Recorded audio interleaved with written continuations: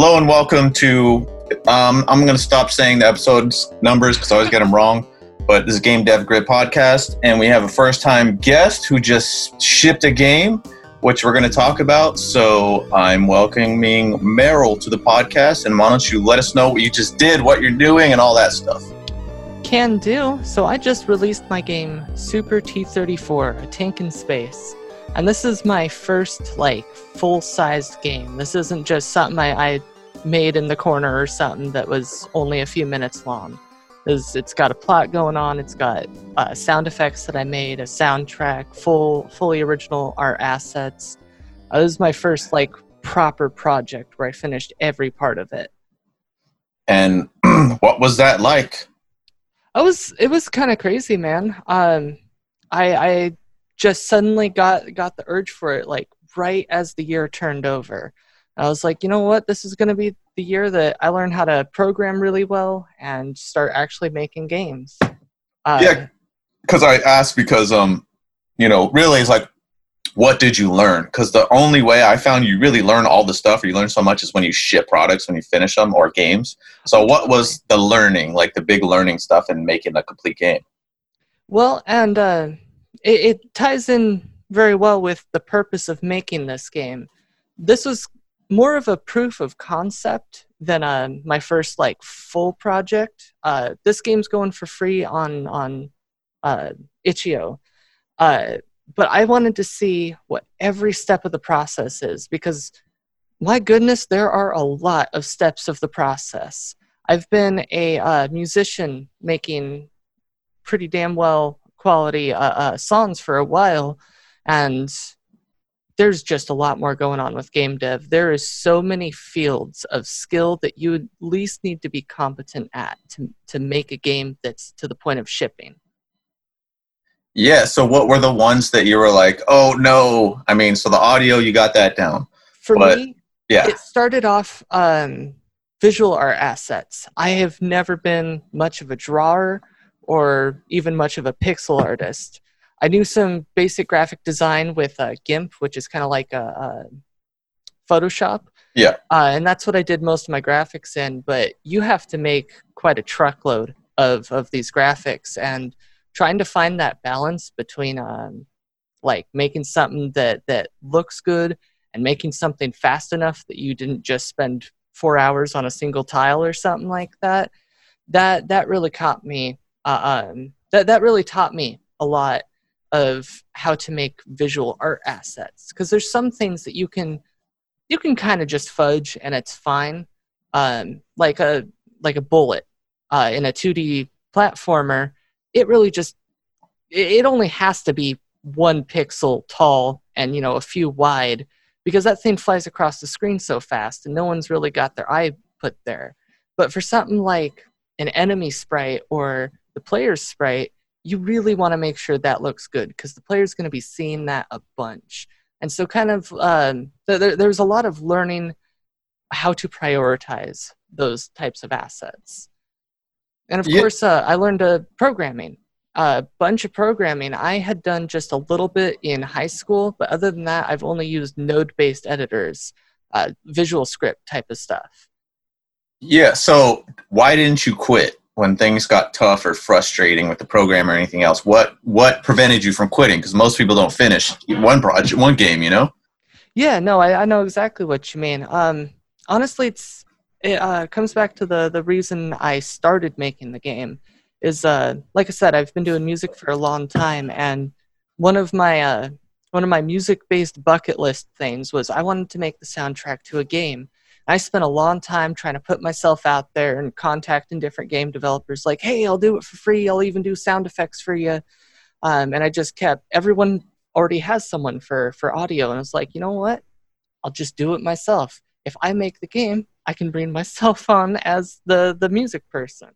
And so when it was getting to those parts where it was like, oh man, I don't want to do this part. It's like, you gotta, otherwise all this music that you want to do is going to just go down the drain. Okay, yeah, because I think the thing that happens normally, like say you come from audio background, and then you get uncomfortable or hit these snags, like well, let's say with the programming, I think people will tell themselves, "What am I doing? I'm not a programmer. I'm this thing. Why?" And just quit. Mhm. So why didn't you do that? What kept you moving forward? Um, well, I just really wanted it done. I focused down on it hard. I mean, I think a big part of it for me is I liked programming way more than I thought I was going to. And pretty much as soon as I finished the project, after all that was left was to create like promotional material and stuff, I kind of looked back on all of the programming that I had to do, and I said, "Hey, I kind of like this a lot." And now I've got myself enrolled in a computer science program at a college. So I think a big part of it is just there's very few parts of the game dev process that I don't like. The whole thing is pretty much enjoyable, except for doing dialogue. I had a lot of trouble with You mean writing the dialogue?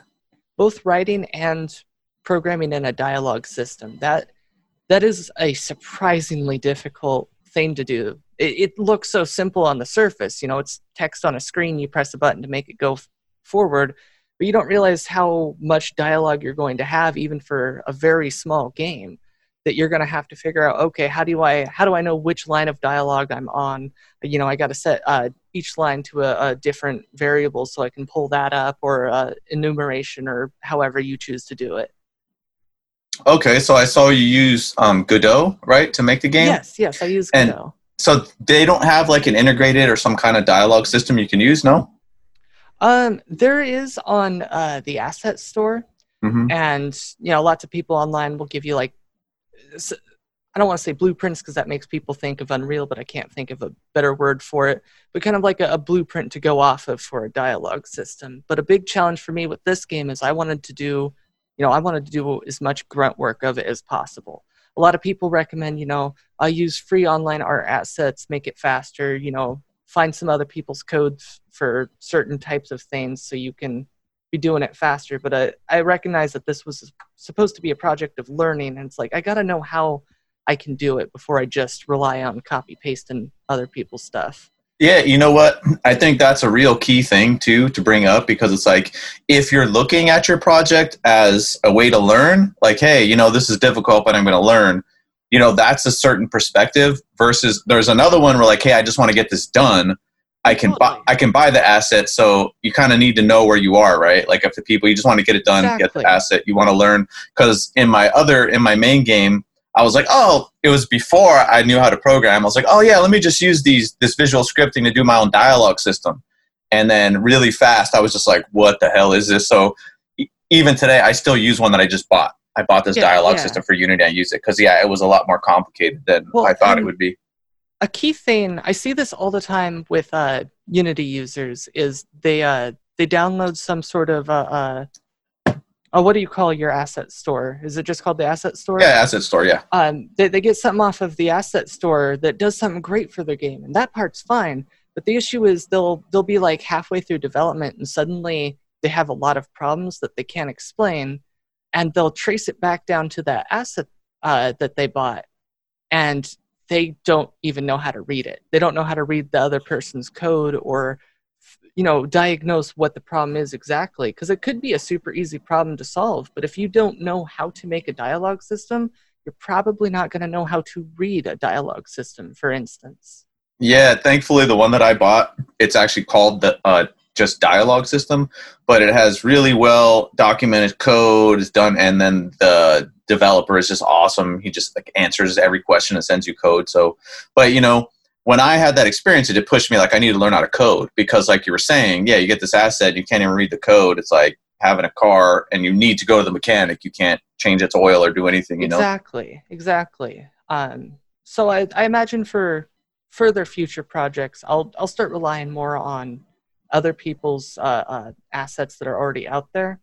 But for now, I figured why not just get dirty with it? I want to become a really great programmer. I want to be a good writer. I want to be good enough with my visual art assets.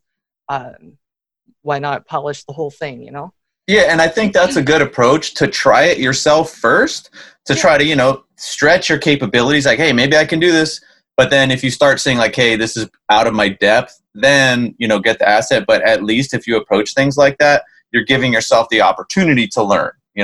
Totally. And for Super T34, I had a lot of moments in that game where I said, I want this mechanic, I want this thing. And I tried to go for it, and I realized this isn't at my skill level yet. I need to train a little bit more, but I still want this. And instead of trying to find someone else's solution, I said, I'm going to return to this later because I know I'm still learning a lot right now, and I'll probably be able to get it. And that's what I did for the game has customizable keybinds. You can set up all of your controls. That was the big thing I was stuck at, because there's a bunch of like reading scan codes of what buttons you're hitting on the computer, and trying to figure out just like how the deeper systems of keybinds are. Because Godot has a really easy system set up for saying what buttons do what. You can set multiple buttons to the same button signal. So you can have, a wider range of controls. Like a lot of games, they'll have WASD for movement as well as arrow keys by default. Mm-hmm. But the actual letting it be changeable through programming, there's a lot more text you got to look at. And when you're just starting off with programming and you look at someone else's 100 lines of programming, it just looks a little too big. Yeah, that was my thing too. With that, I was like, oh, let me do the input system for my game. Nope, I bought an asset. But it's a really good one. It's called Rewired. And now I can actually look at the code and understand it. But yeah, that thing you were saying about, the assets, like screwing up your projects. I mean, there's just one thing, like, people will add them in the middle of a project or something like that. So. Oh, yeah, yeah. Yeah, but so was this the first like full game you've done?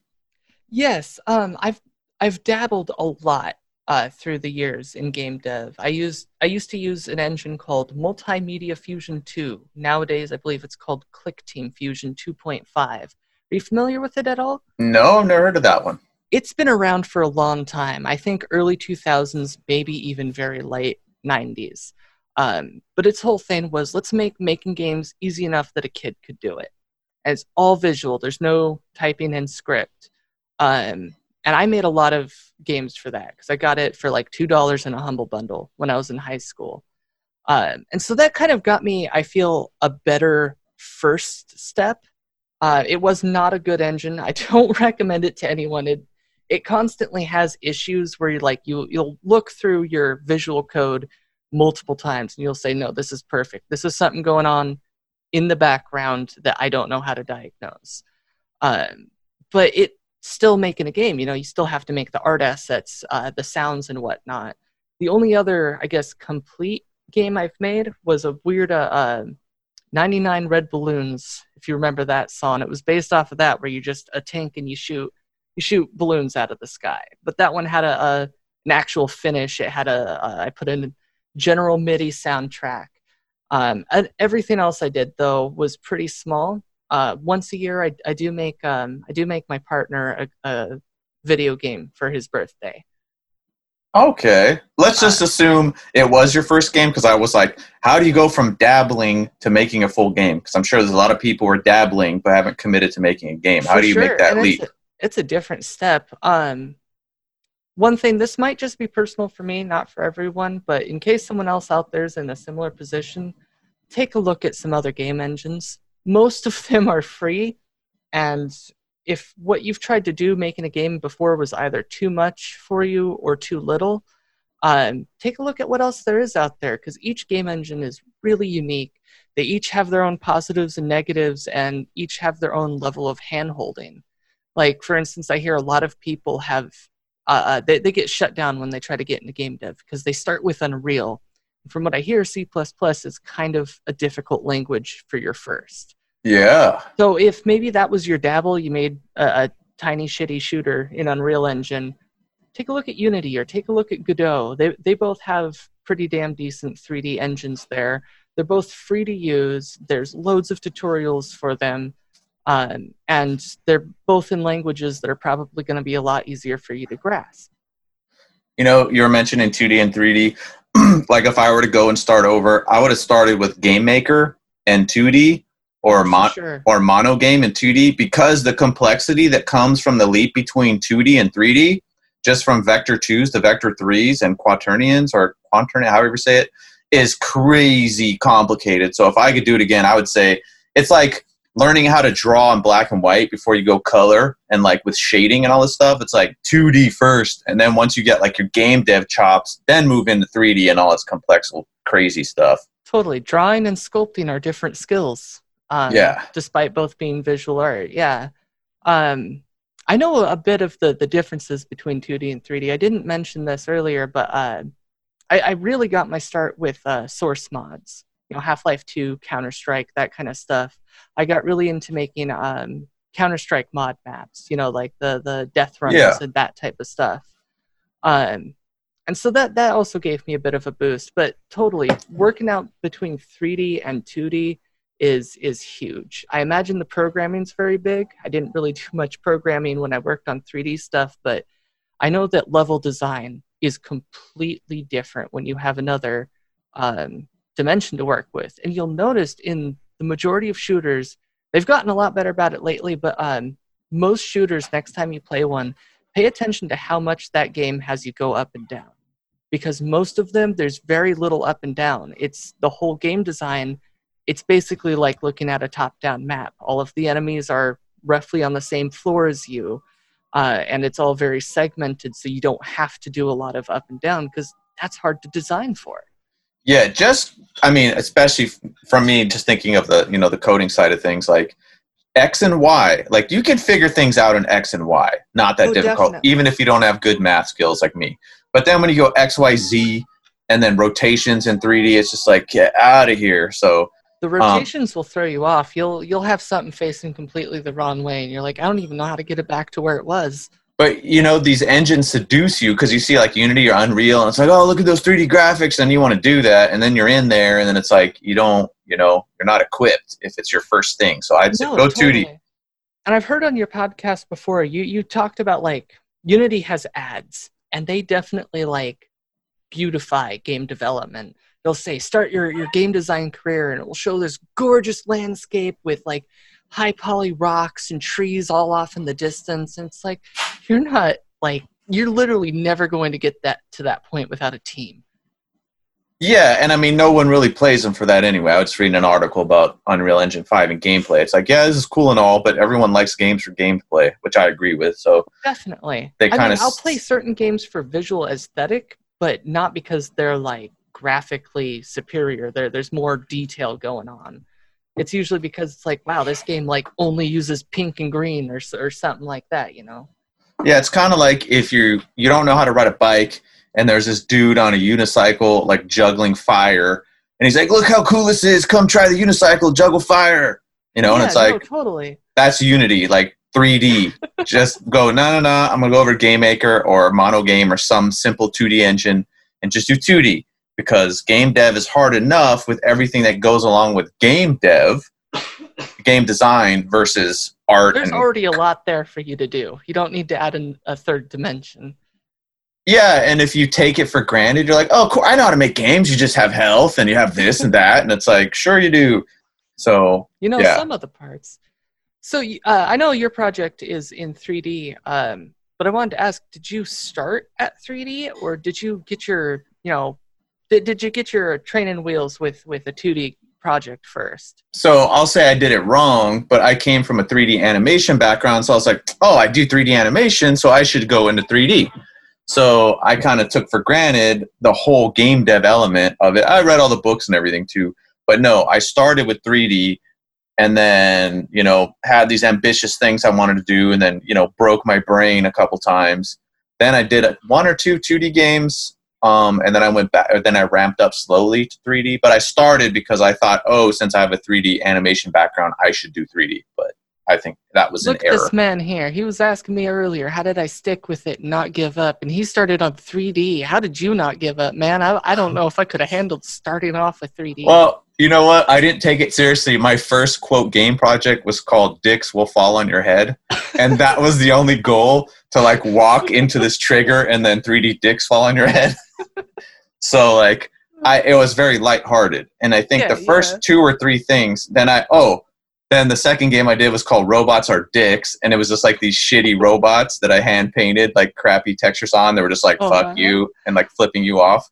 So yeah, I handled it by making lighthearted games. So if they sucked or were broken, I didn't take it like, oh my god, my masterpiece is shattered. Yeah, it's kind of that the confirmation effect. You weren't designing these games necessarily to be good. I was doing it to learn, like you said. Yeah, exactly. And I did a lot more like very small projects before starting to work on Super T-34, just to like make sure I understood the engine, because this was my pretty much my very first time using Godot, coming from only visual scripting. Yeah, so because I also started with visual scripting using Unity. Do you like? I now see what the visual scripting is designed for, so I'm assuming what you were using too is like some kind of state machine. Is that what it was? Something like that? Could you describe a little more what you mean by state machine? Oh, so it's just nodes. It's just a node. Yes. If this, go to this other node. That. For Multimedia Fusion, ClickTeam Fusion, how it works is you basically have a grid for your coding, and down each row and column, they're the same, and so you have each thing inside of your game, and it has a row and column. So, for instance, if you said when the bullet touches the player, lose health, you'd click on where the grid space is that the bullet and the player meet. And you'd go through a list, and it would say like on touching or on collision. So it's still definitely coding. What was it called again? I'm going to look it up so I can look at it right now. What's the engine called? Look up ClickTeam Fusion 2.5. Fusion 2.5. Okay. I just wanted to look at it while you were talking about it so I know what you're talking about. Oh, I see. Oh, whoa. Looks like a spreadsheet, right? Exactly. No, exactly. And it always had a bunch of small problems. A big thing is that engine, like I said, it was meant for kids to learn how to make games. And so it tried to do a lot of the stuff itself, like a platforming collision. I'm sure you've had to deal with that before. It's kind of just a mundane task where you say, all right, don't fall through the floor. But yeah. The way they have it set up, it causes all sorts of errors where you can hit like the floor and the wall at just the right angle that you go flying up, and there's no way to fix that since you're not the person who programmed it. I can see why programming seems fun. Like, this looks crazy. Like, yeah. This doesn't look like they're training kids to be game developers. It looks like they're training them to be accountants or something. No, exactly. And I was super nervous when I decided I was going to learn Godot, because I was like, oh man, real coding. I don't know if I'm ready for all this syntax in my face. But then I started getting going. I'm like, wow, this is way easier. The computer does exactly what I tell it to.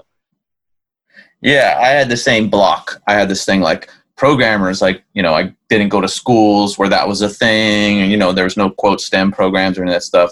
So yeah. I was always just like, oh, programmers, these, and I looked up to them like, whoa, it's so cool. Like I coveted it. So I had the same kind of view on it, I guess. Well, it kind of looks like magic before you start getting your hands dirty.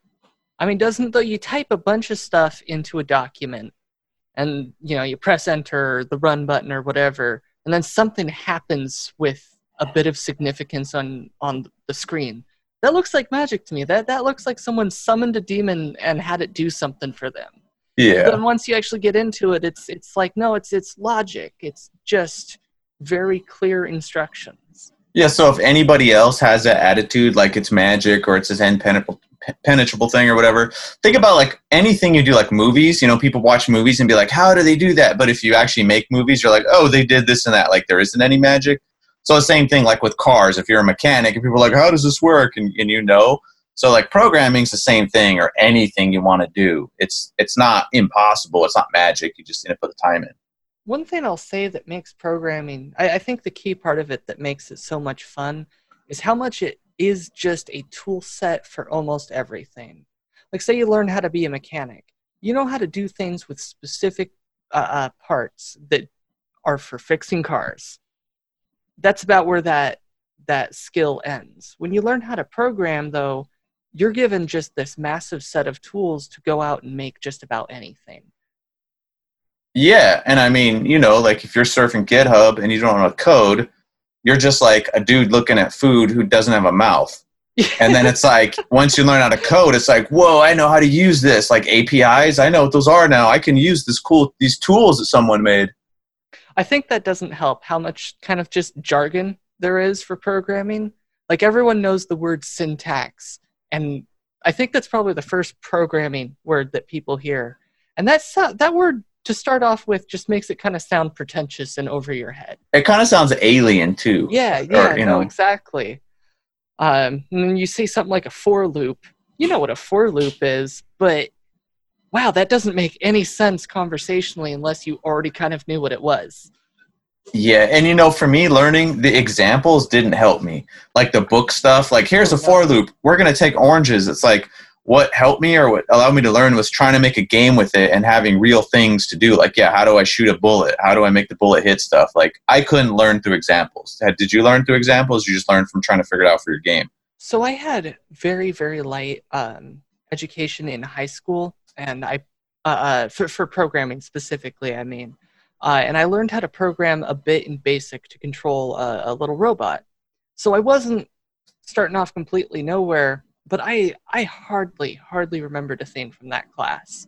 I did well in it too. I forgot it because it just kind of, there was no reason for it to stick. There's no practical application, that kind of stuff.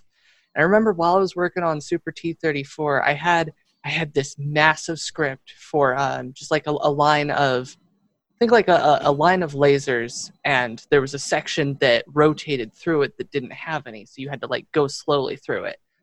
I had, I think, about 100 lines of code just to do that, and tiniest bit of information stuck somewhere in my head. It was like, do you remember what an array is? Yeah, let's make an array for this and do a for loop. And I know Joe cut down that 100 lines of code into something like 25 lines. Yeah, I mean, that's when your programmer brain comes in, but you can be a curse too, because if you're like trying to work fast, you're like, no, I can optimize this. I can split this out to a separate method and then do this and that. So, sure. I feel so bad for anyone who has to program on a crunch, because programming is the most efficient when you can optimize everything first. Well, if they've done it for like 15 or 20 years and they're just like super ultimate ninjas, they're just like, whoa. Oh yeah. Some people are just nuts with code, but for the majority of us, it's a lot of trial and error sometimes. I'm planning on being one of those people in 15 years. I've only done it for like 3 years now, but I'm going hard. So 15 years of this, robot army. I'm ready. 15 years from now, we got to get together and we'll have like a coding competition. Yeah, I'll have a robot army by then for sure. It's my ultimate goal. So so correct me if I'm wrong, isn't a T-34 a Russian tank? Yes, it's a Russian tank from World War II. I, for some reason, have just an obsession with tanks from World War II, and the T-34 is my favorite. So while I was sitting there with a pixel editor open, I was like, well, I need something that moves left and right and shoots, because that was the very first thing I knew I wanted this game to be, was kind of a run-and-gun Mega Man type of thing. And so it's like, I'll use my favorite tank. I'll draw it from memory because I know it that well. And from there, like, the rest of the ideas started to spawn off. I was just trying to go for ridiculous. I'm normally, with my creations, I can get like too serious and kind of forget how to have fun with it. And I was like, no, I just want this to be a silly game. So I said, all right, it's going to be a World War II tank that's an automated computer, and it can jump for no explainable reason. Yeah, I think that's a key thing, because everything I've learned on my own, like filmmaking and animation and game dev, I started lighthearted, like making funny stuff, like it's not supposed to be serious, and it's so much easier to learn. So if you're trying to do something serious at first, don't do it, because you're just going to defeat yourself, and it's not any fun. You can laugh at the end if it doesn't turn out to be exactly what you want it to be. Yeah, like think of like that game series, Totally Accurate Battle Simulator, Definitely. or Totally Accurate whatever. Like that's a great style of game to start with. And that game started out as kind of just a joke idea that they're like, wait, people actually like this, because Tabs was free for the longest time. And then it started getting big, just like with a Kerbal Space Program. That's another game with a very funny aesthetic, but it's a deep game. Yeah, and if you look at serious games, like what's that game that's the big Star Citizen? Yeah, don't start with Star Citizen. God, don't get me started with Star Citizen. I have ranted about that game so many times. I mean, what are you going to say? Scam. They only got like $100 million. It's only they're still getting money. Yeah, I don't know. I think it's just dudes who want to, you know, fly and have space girlfriends on some faraway planet. I don't know. I understand that, and Elite Dangerous is perfect for that. Elite Dangerous is a full game with gameplay and tracks to follow, and it's an actual game to play, and it's a space sim. Star Citizen is just a space scam. Yeah, I know. I'm just baffled too. I'm just like, what are you guys doing? But well, and it's been out forever. It was the at least at the time, it was the biggest Kickstarter ever. It made the most money. And just for years afterwards, they had this system where every week they sent you an email and they'd say, this is what we're working on right now. And that gave it some validity. When you actually, go through all those emails, though, you see, oh, you haven't focused on anything important at all. Yeah. Wow. I'm sure the dev team cares about it, but the marketing team just wants to sell people, $500 virtual ships. Yeah, I mean, if the goal was to make money, they're great at that. Yeah. What would you say? All right, you finish this thing. What are you going to do differently next time? There's a lot that I'm already doing differently because I've been in production for my next game, which is going to be a lot more serious for a while now. And a big part of that is start off by making a very sturdy foundation. Super T-34 was on the fly. I kind of just did whatever I could. And if I hit a roadblock because I wanted to introduce something, I'd look up tutorials or what have you. But I halfway through the game, I changed how the physics were calculated because I didn't like how small the jumps were. And I had to go back and change like half the levels because of it, because now they didn't work quite right. So what I'm doing for this game is I'm setting up just a really strong code foundation that everything else can build off of. So that way, if there's a problem, I can usually just change the foundation of it and have it work. There's not just a jumble of code to get in there. And also, I learned a lot of good coding practices, not syntax, but like have 2 lines in between different functions, that kind of thing that just makes it easier to read. I learned about like camel case and what have you there. But for the most part, I think I have a handle on what the overall process is. I definitely, one thing I did in the Super T-34 that I want to continue doing for as long as it's relevant is I designed all of the game before putting in a single sound. I made every level, did everything.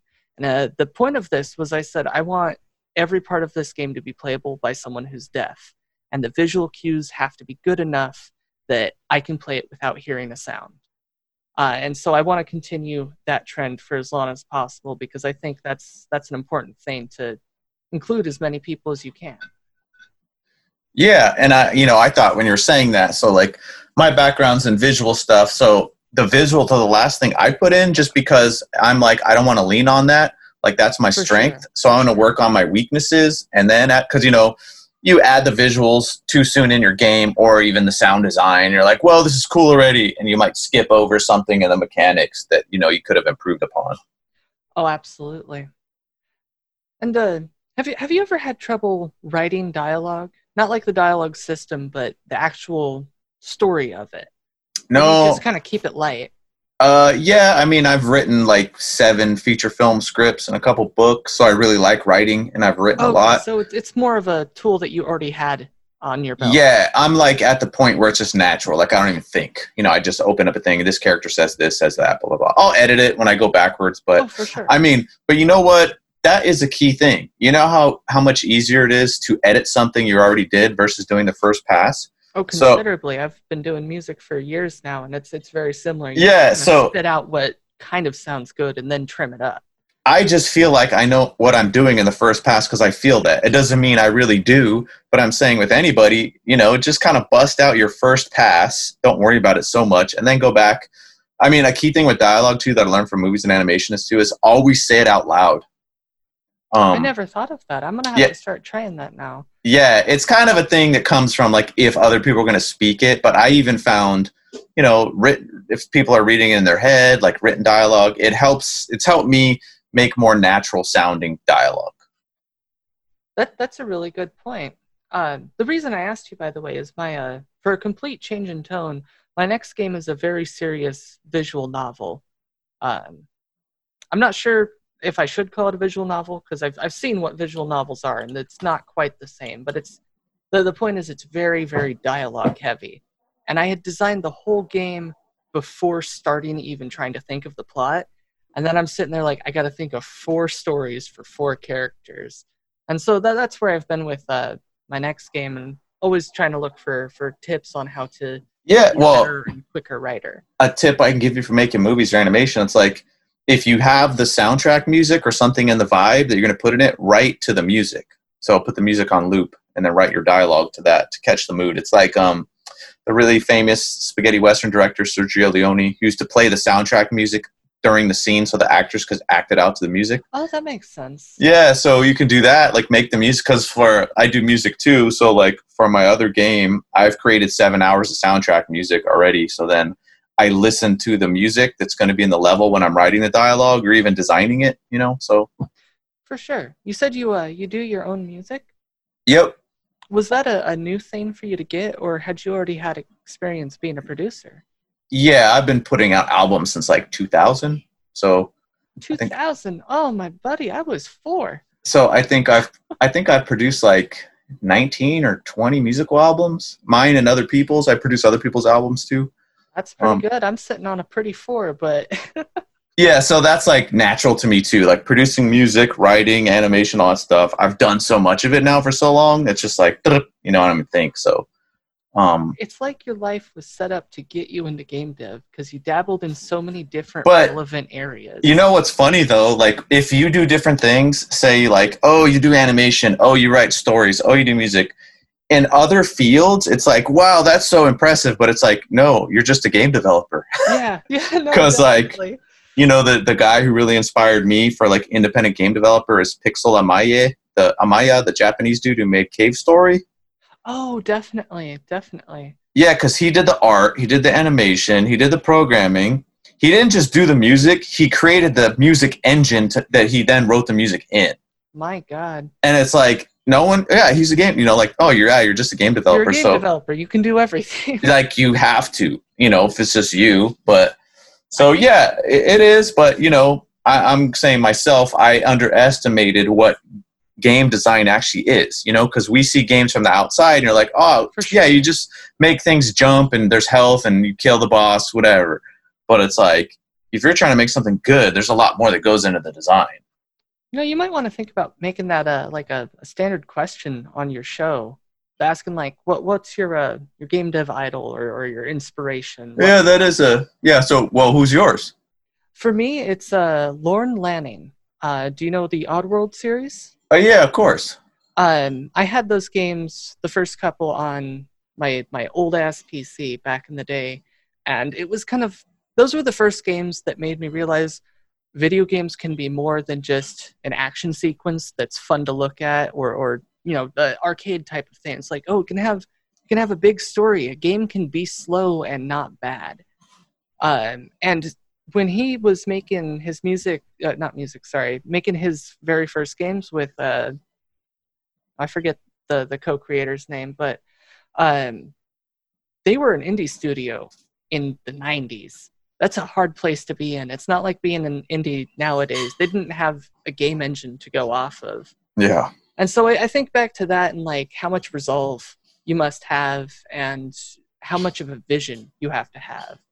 Because I was watching an interview with him, and one of his advisors was pushing so hard. He said the character has to have a gun in the game. It can't just be running away from things.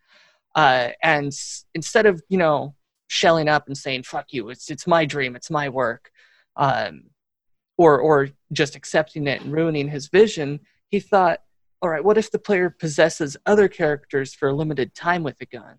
And solutions like that are just so out of the box, that's what really gets me thinking. That's what gets me saying, I want to see in 20 years, what do I come up with? What's my neat solution to a problem? Yeah, and talking about that, like that's something, because I'm a very like book person, so when I get into something new, I try to like get all the books and read all the books. And one that I read early on that is cited all the time in game development is A Theory of Fun for Game Design by Ralph Koester. I've heard people recommend that too. Yeah, and in that book, it's cool. I really liked it because he's like, you know, games, if you classify them as an art, they're like so rudimentary and so basic and so young. All the stories, all the archetypes are so basic and so simple and so repetitive. You know, guys with guns, go blow shit up, dominate. And he was like, there's all these other things you can do, you know, in this other world of games that people can do. And that's what attracted me. I was like, oh yeah, I want to do that stuff. But I don't think anybody read the book because no one's doing it. I think the key thing that makes games art is it has come up with a new method to make someone feel emotion. That's kind of how I describe art. Is it's a method in which you make someone else experience an emotion. Like, you know, if you ever listen to a song and you just kind of get emotional and you can't quite figure out what it is about it that makes you feel that way. Games are the same thing, but what they use is gameplay. And that's got to be a hard skill to perfect because you have to mix audio and visual elements along with an actual written story with that feeling of experiencing something.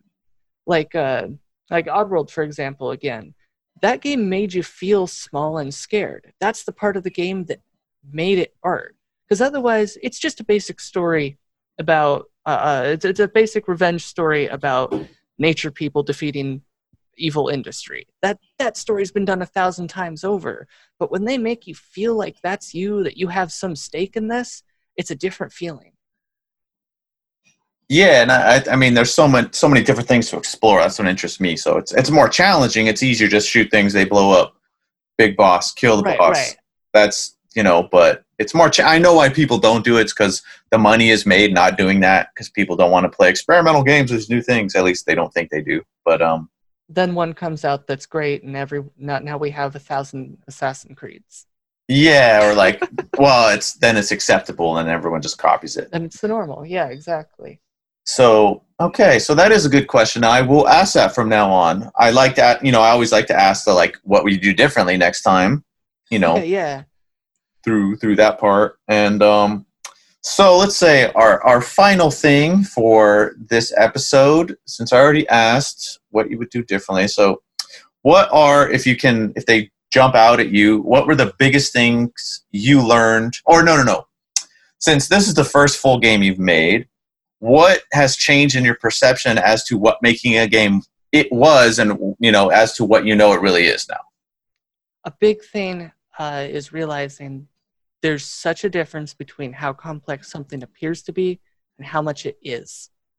Like I was saying earlier with dialogue. Dialogue appears to be one of the simplest things in a game, but it can be a more complex system than just getting your character to move. And then other things like, oh man, how am I going to program my character being able to shoot? That's like 5 lines of code, maybe just a bit more. The level of complexity under the hood is very, what's the word? It's non-exact. I can't think of the word. I apologize. But yeah, it's a lot of that. I'm sorry, can you say the full question just one more time for me? Oh, it was just like, before you completed a full game, what did you think games were? And then now that you've made one, what are you like, no, this is what they are? If it's different at all. Oh, yeah, for sure. Another big thing is it really changes your perception of cutting corners. There's been a lot of games where I was like, how come I can't, do this? So you couldn't bother to put in the animation for this one thing.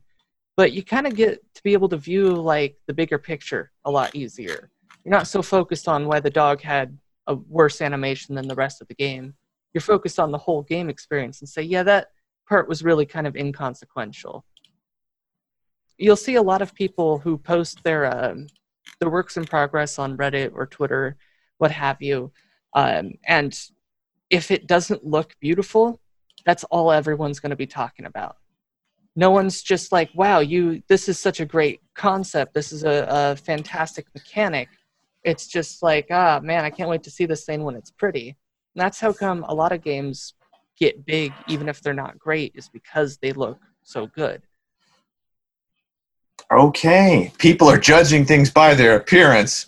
Color me shocked. So thanks for being on the Game Dev Grit podcast. And my pleasure. If you give me the link to your game, or post it in the show notes on the Discord. I know you're in the Discord. I'll put it in the show notes for the podcast thing. Fantastic. And then, we've got to have you back on when you start digging into this new project, to see how things are going and stuff like that. So, I'd love to. Well, I'll send you the itch.io link. Would you like me to also send you the Bandcamp for the album that comes? Yeah, the whole thing. We'll put it in the show notes and stuff. So, thanks for being on the Game Dev Grit podcast. Well, it's been a pleasure being here. I'll talk to you later, probably on the Discord. Okay.